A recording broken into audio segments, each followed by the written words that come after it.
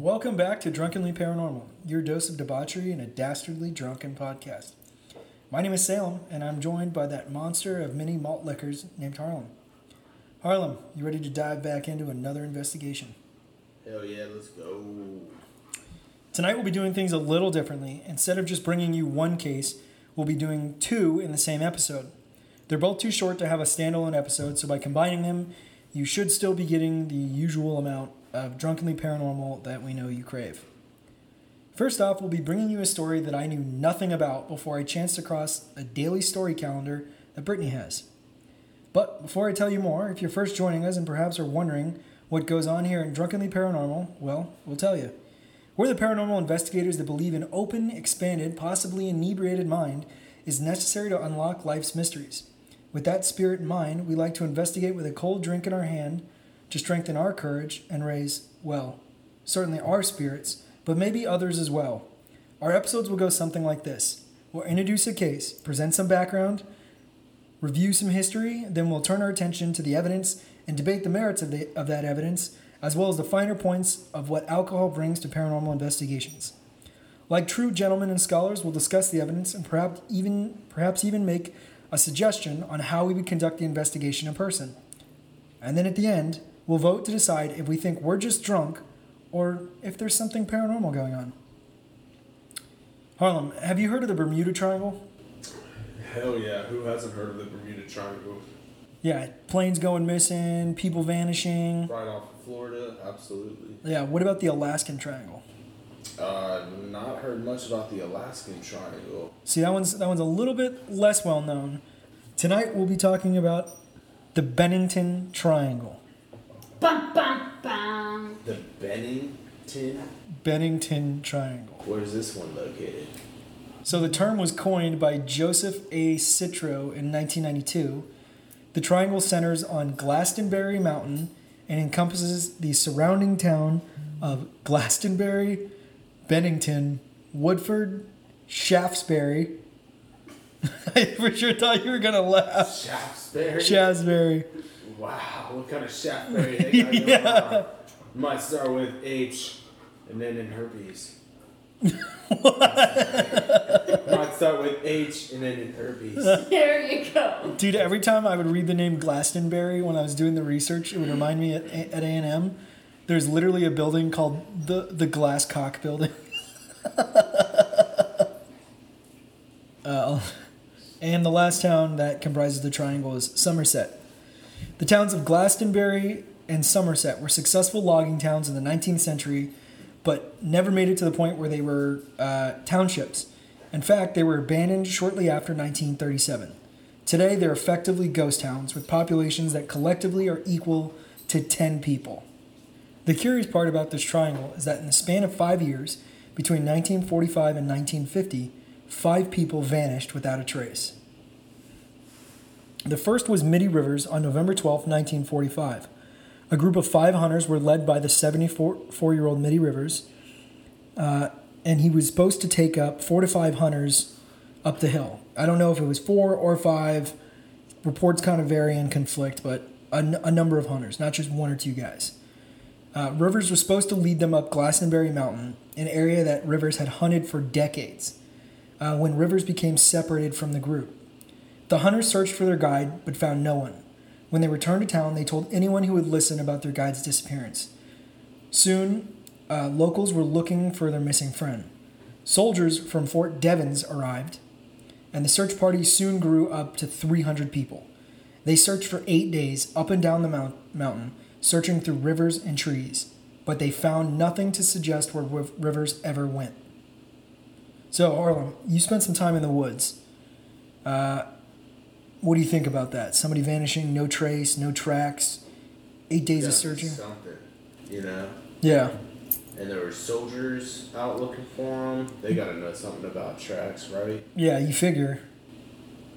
So, I don't know, but maybe he just up and left and kept going. Maybe something ate him, you know? But I feel like they'd find something. Yeah, especially after 8 days of searching, you know? Yeah. On some of the hikes that we've taken, you know, we've walked up dirt paths, right? Yeah. And do you ever remember, like, looking down at the feet of the person in front of you, and you could see the boot prints that they leave. Mm-hmm. The curious part to me about this first instance is they couldn't even find that. Like there wasn't even a boot print in the dirt Where somewhere. he left the group or whatever. Right, yeah. What if Like- they hiked barefoot? I mean, There'd still be an impression, I'm sure. yeah, you'd still be able to Maybe see his not feet. as intense, but there'd be something. Broken plants. Yeah. You know, or I also feel like if you're barefoot, you're not going to be able to move as quickly because there's rocks, sharp twigs, yeah. bugs, sand pits. I don't know about that last one. I'm just improvising. All right. The second disappearance occurred on December 1st, 1946, when Paula Weldon disappeared. She was the daughter of a wealthy industrial engineer. At the time, she was an 18-year-old sophomore at the local Bennington College and was known to all as an avid hiker. Sorry. Lovely. She had just wrapped up a double shift at the dining hall where she worked and decided she wanted to take a hike. So she goes back to her dorm room, she runs into her roommate, and she goes, "Hey, you know, I was feeling a tad depressed in the previous days, and Sounds like college. I've been a little bit homesick, and I think what's going to cheer me up is if I can go on a hike," because she's an avid hiker, she loves to hike. And since she's an avid hiker, we can assume that she is someone that knows her way around the wilderness, or at least the hiking paths in the area, right? Well, on that day, she set out for a hike at 2:30 p.m. Does that raise any red flags for you out the gate? Might be a little late in the afternoon to be going hiking up a mountain. Agreed. So apparently she wanted to hike the long trail on Glastonbury Mountain. Now I looked that up. As far as I can tell, it's 22.4 miles, and it's part of the Appalachian Trail. And she started at 2:30. And she's starting it at 2:30. That's more like backpacking. Yeah, a 22-mile hike is doable in a day if you start when the sun's up and you have plenty of water. Yeah, it's definitely backpacking because you're going to need to carry a lot of things. Yeah. You need to have proper footwear on, plenty of water, probably some food because you're going to get hungry. I think the average person walks like 3 miles an hour. So that's minimum 7.5 hour hike. Damn. So she's getting there late, 9 p.m. Yeah. Well, she takes off on the trail, regardless of the length, which, as we'll find out, she doesn't know it's a 22.4 mile hike. Huh.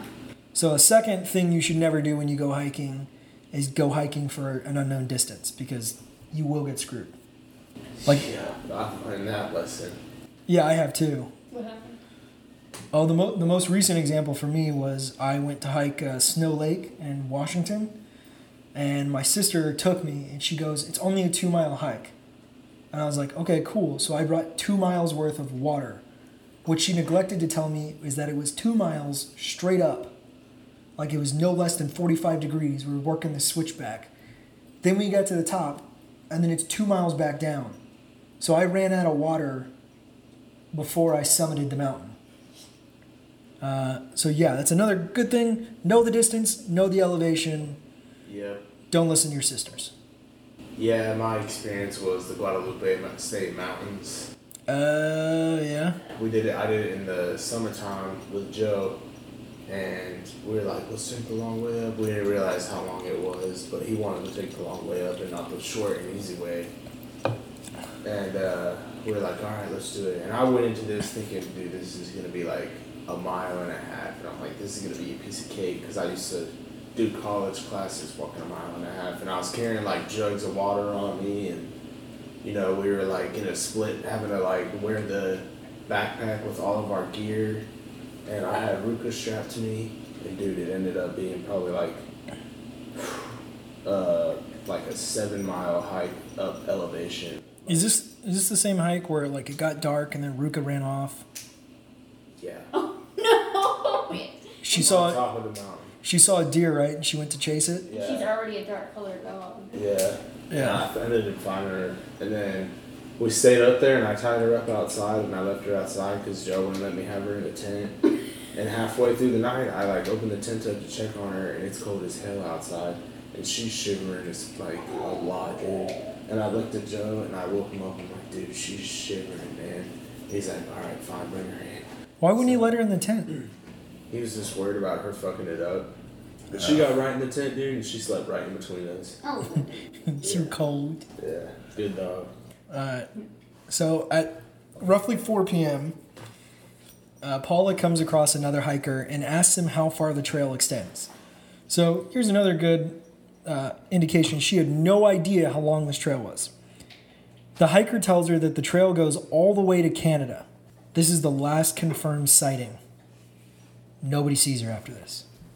Yeah, well, she probably got lost as fuck, and of course, in the middle of the night, maybe even 2. Yeah, I mean, you got to figure it's 2:30. She leaves campus. It's 4 o'clock is the last time she's seen. I got to imagine there's commute time in between, so she couldn't have been hiking very long when she was last spotted, which is the curious part, because if that's the case, she couldn't have gotten very far along the trail. You know what I mean? Yeah. So other than not knowing really where she was going or how long she was hiking for, why did she vanish? Some believe that because she was not prepared for the hike and was not dressed for a winter night, not to mention she had no idea how long the trail went. what month was it? December. Hard pass. Where it led out, or even apparently what direction she was headed in, because she was like, "Where's this trail go? Canada? Oh, okay." Like, hopefully she knew that meant north. Now, based on these questions, she didn't really seem like she knew what she was doing. But She went from what state to Canada? Vermont to Canada, that's not that far.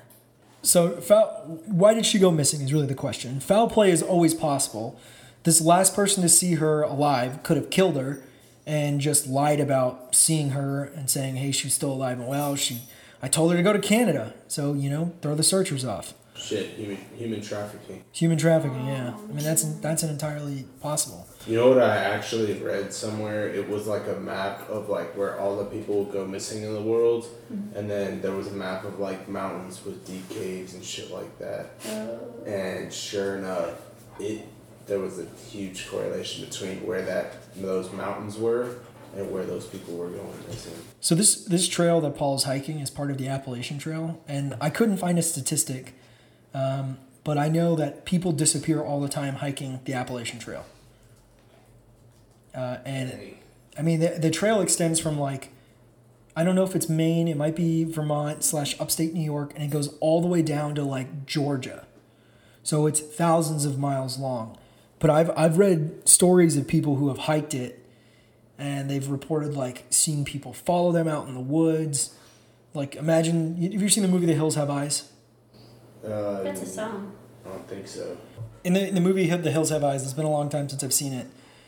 These people break down in the middle of like the desert, like desert hills. But then there's these like people who have been mutated by nuclear radiation testing in the area, and they like follow them as they're walking along the road trying to get help, and then kill them and eat them. But in some of these stories I've heard, people who have hiked the Appalachian Trail have reported seeing strange-looking people who will like follow them and try and break into their camp. And some reports they'll even like attack them. They're not like mutated by nuclear radiation, but they're these people who Are super tall and hairy? no, it's not like I forget what our Bigfoot. Yeah, it's nothing like that. But they're like really isolated, and they think that that part of the Appalachian Trail that these people are wandering along is actually their land, and they take objection to that. So, like I said, foul play was a possibility. Some suspect that due to her lack of preparation, she basically freezes to death, succumbs to the elements, which is entirely possible. It's December in Vermont. But where's her body? But where's her body? She could have... One of the things that I guess could have happened is because she didn't bring enough water, she could have got rapidly dehydrated and then wandered off the trail. And so when they eventually searched for her, they couldn't find her because she wasn't in their search grid. Dehydration can muddle your mind. It can fuck with your sense of direction. It can put you in like a stupor. Others believe that foul play happened. So looking at you, last man who saw her, or that she ran away. Regardless of the reason, she unfortunately disappeared, and there again was no trace of her. Just like with Maddie Rivers, we've got a second disappearance, no trace. The third disappearance was a man named James Tedford It occurred on December 1st, 1949, exactly 3 years to the day after Paula disappeared. Tedford was a veteran of the Second World War and was living in the Bennington Soldiers' Home. This establishment was constructed in 1860 by Seth B. Hunt, and it was likely for veterans of the Civil War at the time it was established. The State General Assembly appointed the trustees of Soldiers' Home and authorized a $10,000 appropriation to get it built. So with like inflation for today, that's like $270,000. It's like a house in Texas. Yeah, pretty much. So you got to imagine it's a nice little home. He was... Yeah, that's honestly, back in the day, that's a lot of money. Yeah. So he leaves the Soldiers' Home, and he's supposed to be visiting relatives in St. Albans Township, about 3 hours north of his town. Witnesses reported seeing him on a bus after the last stop before Bennington. However, when the bus arrived in Bennington, he was not on it. Passengers reported only finding his bus timetable on the seat and his luggage on the rack. There was never any sign of him. This one's a little, odd, I guess. It's like he vanished out of thin air. Yeah. And as opposed to the first two, he doesn't disappear in the woods. He disappears on a fucking bus. Like, I suppose they could have stopped and nobody noticed he didn't get back on the bus, or maybe it left without him. Maybe he forgot his luggage. Right? And then something happens to him when he's trying to, walk the rest of the way to his family. I mean, there's a lot of realm for possibility for things that could have happened. All right, the fourth disappearance associated with the triangle occurred in 1950. Paul Jefferson was a mere 8 years old when he was left unattended in a truck on October 12th, 1950. No, not a baby. His mother had to duck into work and feed the pigs. I guess she worked on a local farm. She did not think she would be gone long. The air was cool, so she thought young Paul would be fine in the locked car.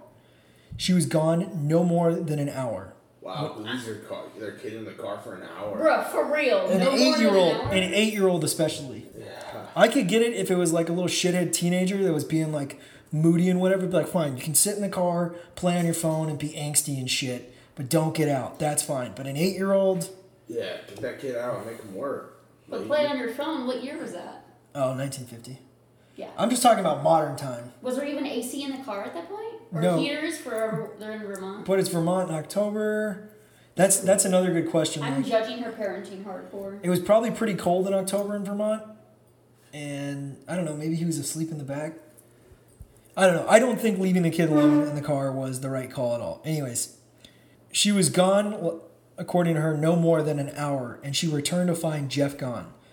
The mother reported her son was wearing a bright red jacket that should have made him more visible. Search parties were quickly formed to look for the child. Bloodhounds were even brought in to smell out where he'd gone. According to one story, they were able to track him to a local highway where the trail went cold. According to the same local legend, it was near the same spot that Paula was last seen. Coincidence? No, bro, that is a classic child abduction. An hour in a car and you think it's the mountain men? Yeah, and shit, he disappeared right by the highway. Yeah. Yeah. The trail goes cold at the highway. Probably because He got picked up at the highway. Yeah, he either got out and started walking, or somebody lured him out of the car and walked him to his car and drove off with him. Right, poor baby. She's over at the pig farm. He had to have walked.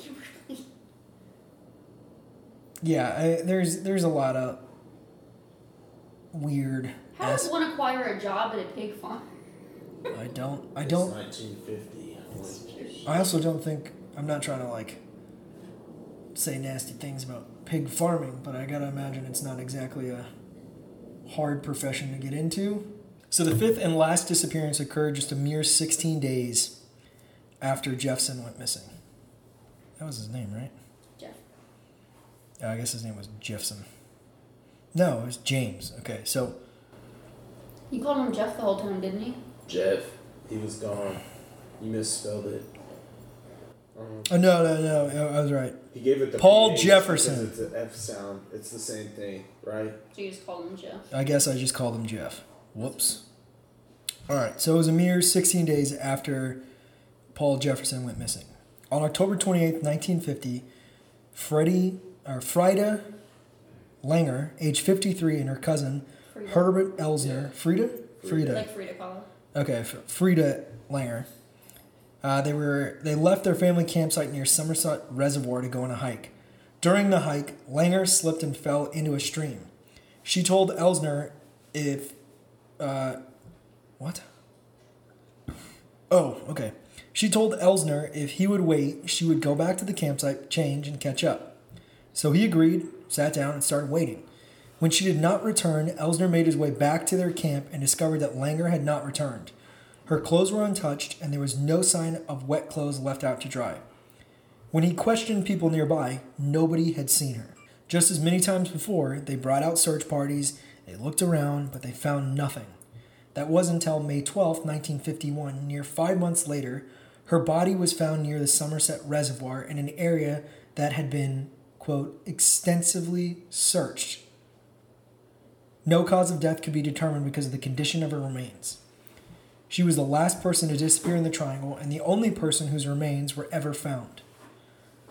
Now, these were the disappearances within the Triangle, but it made me wonder, since it was part of the Appalachian Trail, how many people each year vanish along the trail. I mentioned earlier in the podcast, I found many stories of people getting lost, vanishing outright, seeing weird things, feeling like they were being stalked. Many of the stories of people going missing can be easily attributed to overconfidence or ignorance of the wilderness. But what can be said by this tale is that too many people went missing in that 5-year span without much of an explanation for people not to scratch their head and wonder, is something paranormal going on? What do you think, Harlan? I'm thinking some of these stories are a little weird. Maybe there's a little paranormal going on. Some of these stories I think we're just a little drunk. Like that one with the kid, and him disappearing at the highway. Like he could have just been abducted right then and there at the highway. So I can see that one being drunk. But then the ones where people are vanishing and their bodies are appearing in some area that's been well searched, that could be either just straight up someone kidnapped and murdered and she maybe escaped and they killed her and then her body just deteriorated, or it could be something paranormal. I don't know. I feel like if it were paranormal, there'd still be, maybe there wouldn't be as much evidence like a body, and at least maybe tell if there was something happening to the body. Yeah, only one set of remains was discovered, and it was so deteriorated. And you bring up some good points. I can certainly think of logical explanations for why a few of these people went missing. Paula, little Paul Jefferson, Matty Rivers one, it made me scratch my head because where he vanished out of thin air. Yeah, he vanishes out of thin air. He's known in that parts for being a competent outdoorsman and a good hunter. And not only just disappearing on the job. That's not right. That sounds really kind of suspect to me. But me personally, I am not able to really call this paranormal, like the Bennington Triangle paranormal. Yeah, I'm saying drunk for sure. Yeah, I'm going drunk as well. So that, boys and girls, was the first part of this episode. And we'll be moving into part 2, A Haunting in Holland. Wait, so final vote was double drunk? Double drunk. Did you want to weigh in? Actually, before we move on, I meant to ask you. 100% not paranormal. Okay. Sad, but not paranormal. So 3 votes with... We got a triple D. We got a triple D. Diners, Dragons, and Dimes! Welcome to Flavor Town! A triple D is more than a double D. Yeah, because there's 3 of them. I'm glad you guys can count. Get it? Because it's a triple drunk on Drunkenly Paranormal. So it's a triple DP.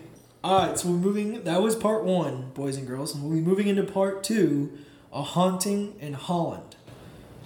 The fuck's Holland at again? Denmark. Where's Denmark? Cool. Yeah. Europe. Thanks. Geography. It's also the country that has Amsterdam in it, if you were wondering. Oh, hell yeah. Yeah. You know where fucking Amsterdam is.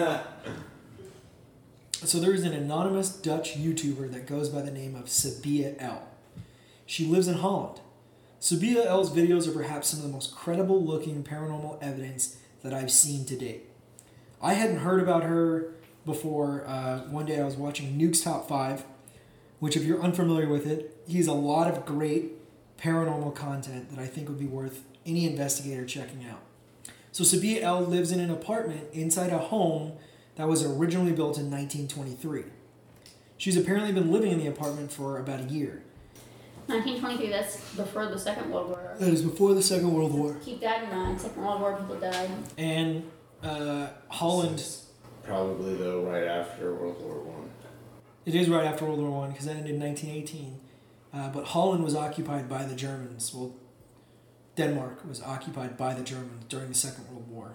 She's only been there for a year, and since she wants to maintain her anonymity on the internet, I can't tell you much about her, and I can't tell you much about her home. Sabia tells us that shortly after she moved in, she noticed a presence with her in the home. She claims she was a skeptic before moving in, which I don't think is... I think a lot of people use it as a pre-qualifying statement, so you believe them. But I digress. Shortly after moving in, she soon begins to notice odd things around the home. Lights she thought she left off are suddenly on. Drawers she was certain she closed are now open. Objects moved around the room without her having done it, and on occasion, she claims to have seen shadow figures out of the corner of her eye. After enduring these eerie experiences for a few months, Sabia arms herself with her camera phone and decides she wants to catch some of this paranormal activity. How to catch a predator. Since our listeners cannot see the videos, I'm going to do my best to describe them to you at home. The links will be in the description, so I encourage you to check them out so you can decide for yourself what you think of Sabia. The first video she uploads to YouTube is dated 11 January 2021. It's only a minute and a half, but a lot happens. The video opens with her getting a view of her kitchen from the doorway. You can see the light is on. Directly across from her, you can see a sink full of pots and pans, and all the cabinet doors are closed. Things look normal. As she enters the kitchen, she turns to her left, and you can see a door on the other side of the room that leads to the exterior of her home. And this is a tiny kitchen. This is not like a big thing. It's real small. So she's standing in the doorway of this uber small kitchen. And directly across from her, you can see the sink is full of pots and pans. All the cabinets are closed, and things look normal. Damn, lady, do the fucking dishes. Yeah, actually, when I was watching the video, that was one of my thoughts. I was like, fuck.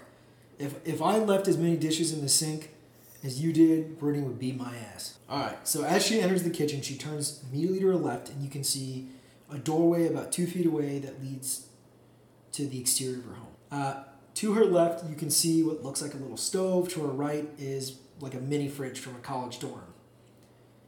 Also, just side note, I don't know how anybody lives in an apartment and just has a mini fridge for storage space.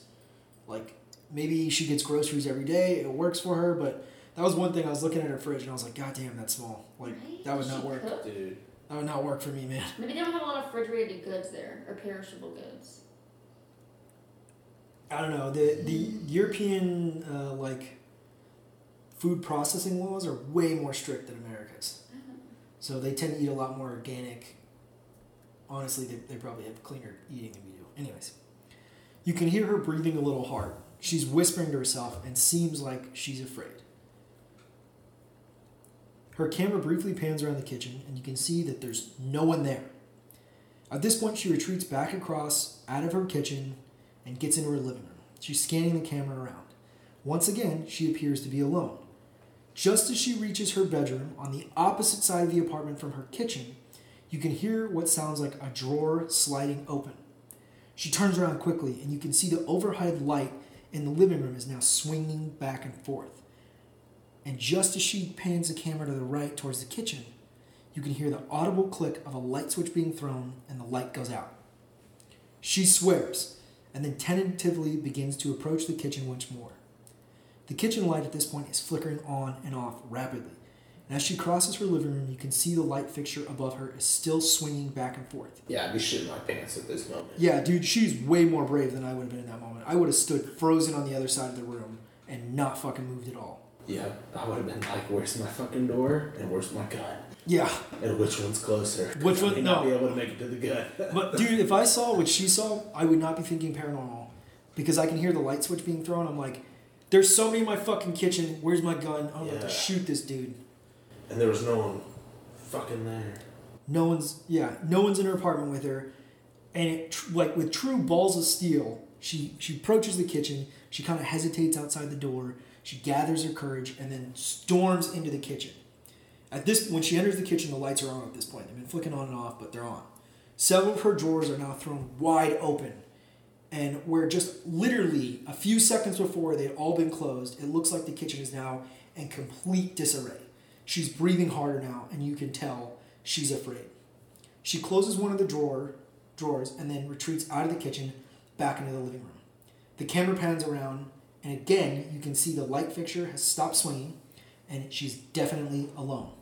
Suddenly, you can hear the drawer slide shut again, and the light in the kitchen clicks off. She whirls around and starts creeping back towards the kitchen. Her breathing is getting harder and more punctuated with fear. Just as she reaches the kitchen door, a black silhouette can be seen peering out from the darkened kitchen. She screams, and the video clicks off. Now, in the video, you can clearly see this like black void where the kitchen's now dark. And then slowly, something starts to edge out, and it's at head height of an average height person. I got a screen grab of it, and you can clearly tell up and down the door frame. Yeah, there's something up. There's something kind of just peeping out. Yeah, other than this bulge. And I missed this, man. I feel like I gotta rewatch it now just to see if I can see it again. So for the viewers at home, if you watch the Sabina videos, or you can see things happening, but I would definitely recommend also watching Nuke's Top 5 because he plays it back multiple times. He screen grabs, he draws arrows to things, and the screen grab we have right here is of the silhouette from his video. So I would recommend seeing both. So now that you've seen the picture, you've seen Sabia's video, and you've seen... I'm sorry, by the way, if I keep alternating Sabina and Sabia. I mess it up. Sorry, guys. But Harlan, now that you've seen that video and Nuke's video, where you can actually see distinctly the figure poke its head out, what are you thinking right now? Got the chills. It was creepy as fuck. And... like, it looked like a person almost, but it was just a black silhouette. Yeah, that's crazy because the living room is like softly lit, but there's definitely enough light where if it had been a person with features, you would have seen them. But it was just this black void. When I watched it, dude, I was trying to debunk it the whole time. I was thinking to myself, maybe she was using like fishing lines, or there's another person there that was hiding that we couldn't see. However, no matter how many times I thought about it, with how quickly the video plays out, I'm left with the conclusion that can't be it. Things are happening too fast. And she sounds genuinely scared. I couldn't see or place anyone. Another thing that I found incredible is that the events happen in one fluid take. There's no jumps as if she like staged it and then cut the video, and so she's now across the room. It's all fluid. There's no obvious edits. It was super intriguing. Now, the second video is posted on January 21st, 2021. So just 10 days after the first one. It's also a short video, and it's only 2 minutes long. It opens with the camera pointing towards her bedroom. The bedroom is segmented from the living room by a single sliding glass door. As the video begins, you can already hear Sabina breathing really, really hard. So she seems like she's already scared and that she's been experiencing something before the video started and decided to try and catch it on camera. She's standing in the living room with the camera trained on the sliding glass door. You can hear thumps and bangs, and suddenly the door is pushed open. The glass door slides about a foot. Like it looks like somebody jerked it and like a little bit and kind of tried to throw it closed, but didn't have enough strength. Once again, it just popped out. Yeah. Almost.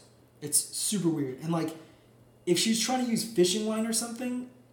No, it was kind of going too fast, I thought, for a fishing line.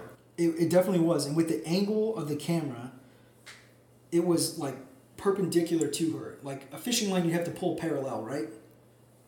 She's perpendicular. I couldn't think of a way. And I felt like I think I saw a couch in front of it too. Yeah, there was too much shit in the room for her to try to stage this. So once again, credit to her for her courage, because she marches into her bedroom, the camera pans around, and she looks for a source of the movement. In that situation, are you storming into your bedroom? You got the balls to do that? Brittany's shaking her head. She's like, no. I'd probably be like, what the fuck just made my door do that, you know? And I'd be looking behind it like maybe something knocked it. Yeah. I would run and call you or Adrian. The craziest part is that sliding glass door slides into the wall. Like, I'm pretty sure there's a gap where the door fits in. So there's no way for someone on the other side of the door, per se, to knock it or throw it without knocking the door off its tracks or being visible. So she goes into the room. The video is very dark. I'll give it that. But I don't see anyone lurking in the shadows. She pushes the door back, so the doorway is now almost open. She stands in the doorway, which is not something I would have done because I would have been afraid the door's going to pop open and nail me. Panning her camera around her apartment. And just as with the first video, she appears to be completely alone. The kitchen light then begins to, once again, turn on and off. And it doesn't look like a short flickering of a bulb to me because you can, again, actually hear the light switch click as it's being flicked one way or another. She starts to approach the kitchen, but just as the light switch toggles back on and off, she kind of hesitates. She gathers her courage and charges into the kitchen. The drawers are closed, and she looks around the room.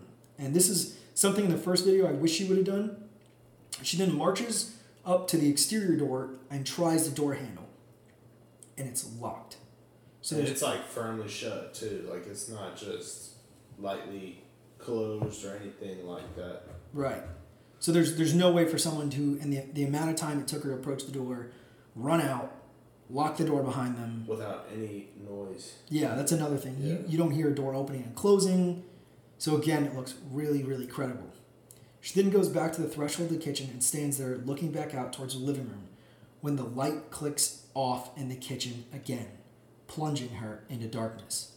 Yeah. And at that point, dude, you know that ghost is right there looking right at you. Fucking like behind me. Less than like 3 inches away from you, and y'all are like eye to eye. Yeah. And they're just looking at you and you're freaking clueless. Dude, that raises like fucking goosebumps on me right now thinking like I could be as closer because we're across the table as we are right now and I can't see what's fucking with me. Yeah. Like, gun's not going to help you there, buddy. Sit. She bravely stands there in the dark and you can hear what sounds like the cabinets starting to rattle. Sabina turns the lights on and looks around her apartment once more and the video cuts off. What'd you think of that second one, man? Definitely creepy as hell, man. Yeah. And I would say for sure that one might be a paranormal one right there from what I saw. Again, dude. It looked too good. Yeah, again, I try to put on my debunking hat and like, there's got to be a rational explanation for this. And I couldn't think of a damn thing to explain it. So right Not now, that light switch and how that thing was flicking so clearly and loudly. Yeah, that means somebody's throwing that thing back and forth with force. They're not being subtle. It's not like a gentle. It's on. It's like a. Yeah, you're sitting there. You're fucking with it. Yeah. And they're fucking with you. And they're fucking with you. Yeah. And that's fucked up because you're in there. And it's fucking with. And again, dude, it's like You can't see. It's a foot away from her at one point in the video. You gotta assume because she's standing right by the light switch. Right as it goes off again, yeah. Yeah. Oh man, I would. At that point, I'd be getting the fuck out of that house. Yeah, dude. I know I've said it a bunch of times, but this lady's got balls of steel handling it the way she does. Her third video was uploaded on February 20th. So there's another one after that. There's 4 in total. So less than a month after the second video. It opens with a shot of her mantelpiece above her fireplace. On the mantle, you can see several objects. Starting on the far left, and moving to the right, there's a white guitar, a potted plant, what looks like an old school like alarm clock, and a 4-legged candle stand, and then a lamp. So she's got the camera trained on the mantelpiece, and suddenly it jumps left 2 inches, and then slides back to the right and an inch or so back a second later. Then it suddenly rockets backwards, slamming into a plant before slipping to the right. Then the alarm clock slides forward again, so violently and with so much speed, it falls off the mantelpiece and lands like 2 or 3 feet in front of the mantle. Sabia turns, and you can hear noises coming from her darkened bedroom. Without warning, a metal object comes rocketing out of the darkness and lands loudly on the floor. Somehow, she keeps her calm, keeps her camera trained on the object as it slowly begins to slide back and forth across the floor. The debunking part of my brain watched this segment several times. What I feel is important to note is that the metal object is sliding around the floor. It's moving from the darkness further into the light. If it were a wire or something, you should be able to see it when it moves to the more illuminated part of the screen. While the object does not look like it's rolling, it moves in a curious way. The video quality is not so great that I won't say it's not rolling, but it moves back and forth for a while before it eventually goes still. What are your thoughts here, Ron? Not as creepy as her other one, but definitely still pretty creepy. I mean, she's got objects being thrown at her now. You don't think that's as creepy? It seems like now this thing has moved past, I'm going to fuck with you two. I'm actively trying to hurt you. Yeah, I mean, that part's definitely fucking creepy as shit. That thing's, like, definitely telling her to get the fuck out, and she's staying. So, maybe something's haunting the apartment or the house or whatever the hell she's in. Yeah. And it's like, the fuck are you doing in my place? This is my place. Yeah. And it can't let go of it. I completely agree, dude. It seems like this thing is becoming more and more clear that it doesn't want her in the home. It went in the first video, it was like letting her know I'm here. In the second one, it was like I'm here and I'm next to you. And now it's like I'm going to hurt you. That blows my mind. So there are certain types of haunting. There's like a residual haunt where it's just like the energy left over. Like I watched a video about one investigation where every morning at 4 a.m. you could hear footsteps down the hallway leading into the kitchen. You hear a cabin door open and close, and then you hear footsteps going back down the hallway. And the investigators explained that phenomena as a residual haunt because a woman had died in the home, and every morning at 4 a.m. she'd gone to the kitchen to make herself cereal, eat it, and then she'd go back into her bedroom to get ready. So that's Who gets up at 4 a.m.? Old people, my dad, our dad. So that's a residual haunt. It's something you did so many times that maybe the energy is left over. But this thing seems intelligent as well as malevolent. It's letting her know not only am I manipulating things at will, I'm letting you know I'm here, but also you're not welcome. Yeah. And if that wasn't clear in the first 3 videos, it is in the 4th. Alright, let's hear the 4th. It was uploaded the day after her 3rd video, but could have possibly been captured later the same night as the objects being thrown. This time the video opens on the same doors as the second video, but this time Sabia is not in her living room, but she appears to be lying in bed. It's dark at first, but then suddenly the lamp on the mantle clicks on. In the dim light, you can't make out anyone else in the apartment. It soon clicks back off, and a soft, girly child's voice can be heard in the room as it goes dark again. Now, I don't speak Dutch, so I'm going to have to go off of whoever Nuke got to translate it. But he translated it, and the voice says, "Leave." And then there's some indistinct murmuring that can't be made out. The command is then followed by another few words. Like I said, too faint to make out. The light across from the lamp on what, like the lamp on the mantle suddenly comes on. It looks like on like a table behind the couch. It certainly comes on, and the mantle light goes off. So now there's 2 lights in the room that are going on and off at will. Now, I don't remember if it was at this point or if it was at an earlier point, but we kind of disagreed on it when we watched the video. But you can kind of see what looks like a figure standing in the silhouette of a figure standing across the room, like just outside her double doors, or her sliding glass doors to her bedroom. The 2 lights alternate turning on and off, and then come on again together.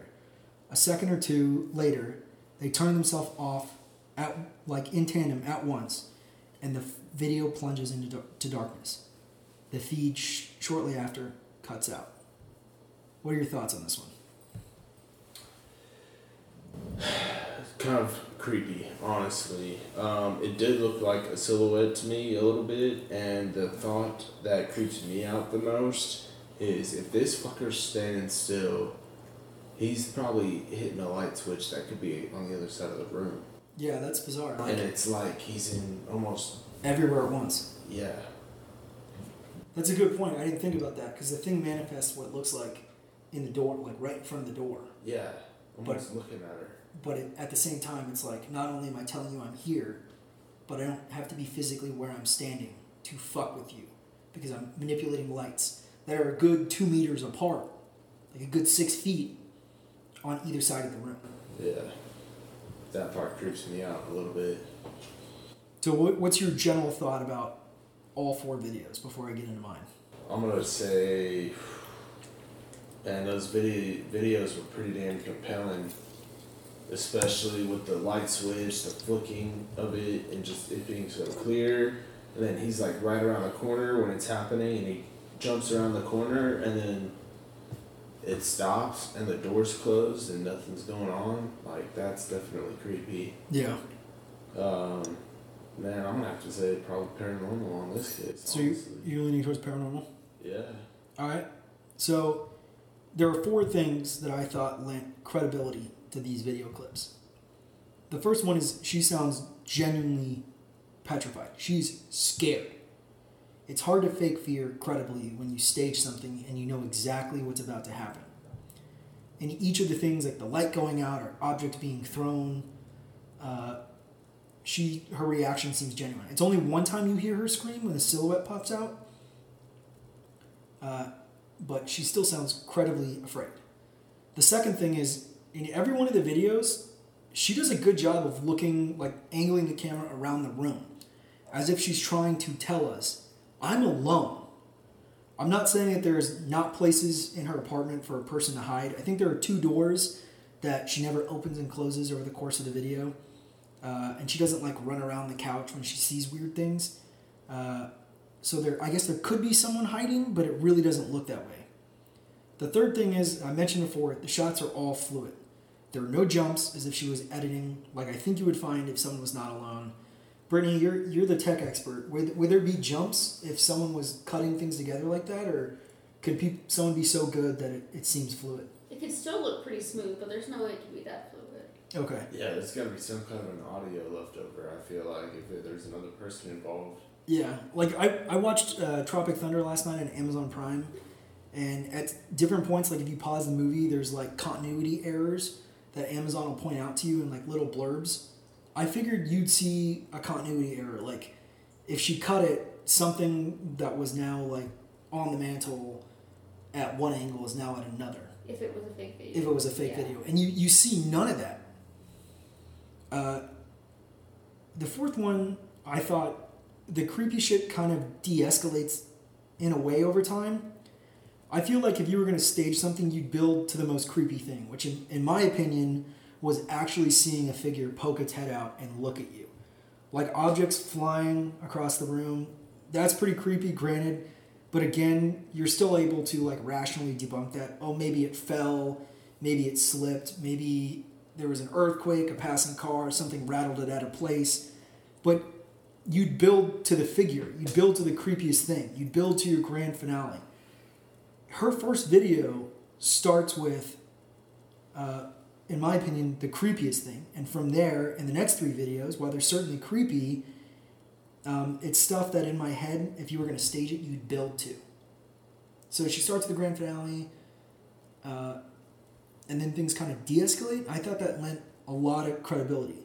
So this seems like she was genuinely just in her apartment at home. Weird things started to happen. And she thought to herself, I'm going to catch it on camera because I've been telling people about this and no one believes me. So it doesn't seem staged. Every event seems very opportunistic. I agree. This is paranormal. We're not drunk. I feel like that's our first one in a while. And off the top of my head, it's our first double paranormal outside of the Winchester Mystery House. And we saw that weird light moving back and forth. Brittany, you thinking this is going to be the first ever triple paranormal, or what are your thoughts?